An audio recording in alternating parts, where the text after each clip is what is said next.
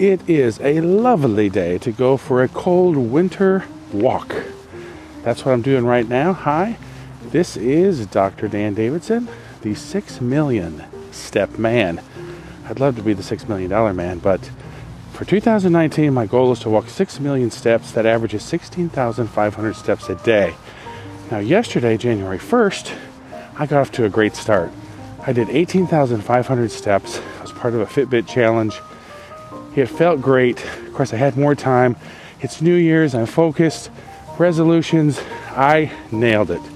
And it was a great feeling waking up today thinking, hey, I've already met 1 out of 365 days for my goal.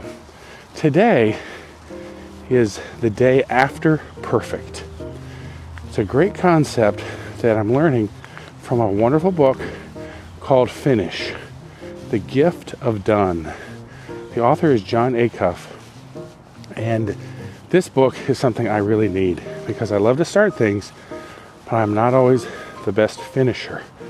This is a goal I want to finish, and so this is so, I think, appropriate talking about our New Year's resolutions. We get started. There's focus. There's energy. The holidays are behind us. We put all their energy into focus, and everyone goes to the gym, and everyone's got a great start. And we think we can do this. Every day is going to be perfect. And he talks about this little voice inside of us, perfectionism. Perfectionism tells us that it has to be perfect. And we've got to do our goal, though, just the way I did it every day, like January 1st. Well, guess what? Today is another work day. I don't have the time I had yesterday. I wanted to get up earlier this morning and walk. That didn't happen for various reasons. So I'm a chiropractor and in between patients here. I'm going for a short walk while I do this podcast. And so already my day is not perfect. It's not what I had planned. Here's what Jon Acuff says in his book, Finish.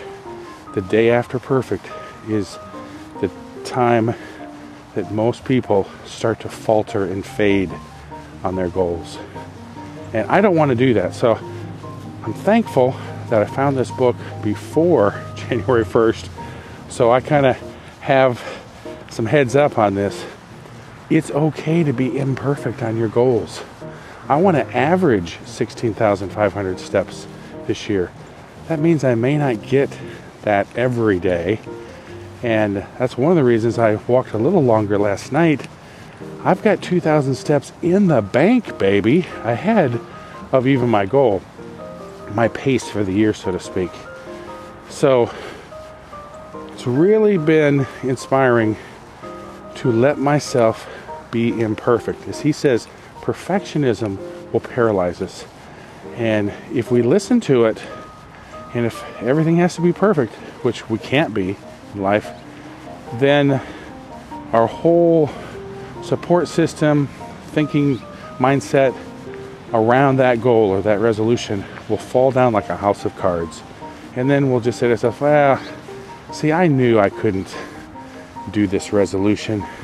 And that's what I hear from a lot of my patients, is that I've asked over the years, so what's your New Year's resolution? And unfortunately, 3/4 of the people say, yeah, I don't make any New Year's resolutions anymore because I know I'm just not going to keep them. Wow, how inspiring is that? That's just not built into my DNA. I love New Year's. It's a new beginning. I want to learn more about why perhaps I falter and fade. Part of it's just natural.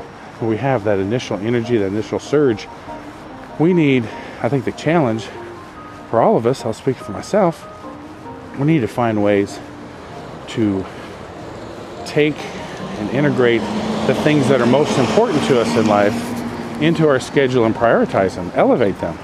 I haven't always done that with fitness. That's my number one far-reaching New Year's resolution. And it's not a New Year's Day resolution. I just realized it's a New Year's resolution. So thanks for letting me share. It's a great book called Finish, The Gift of Done by Jon Acuff.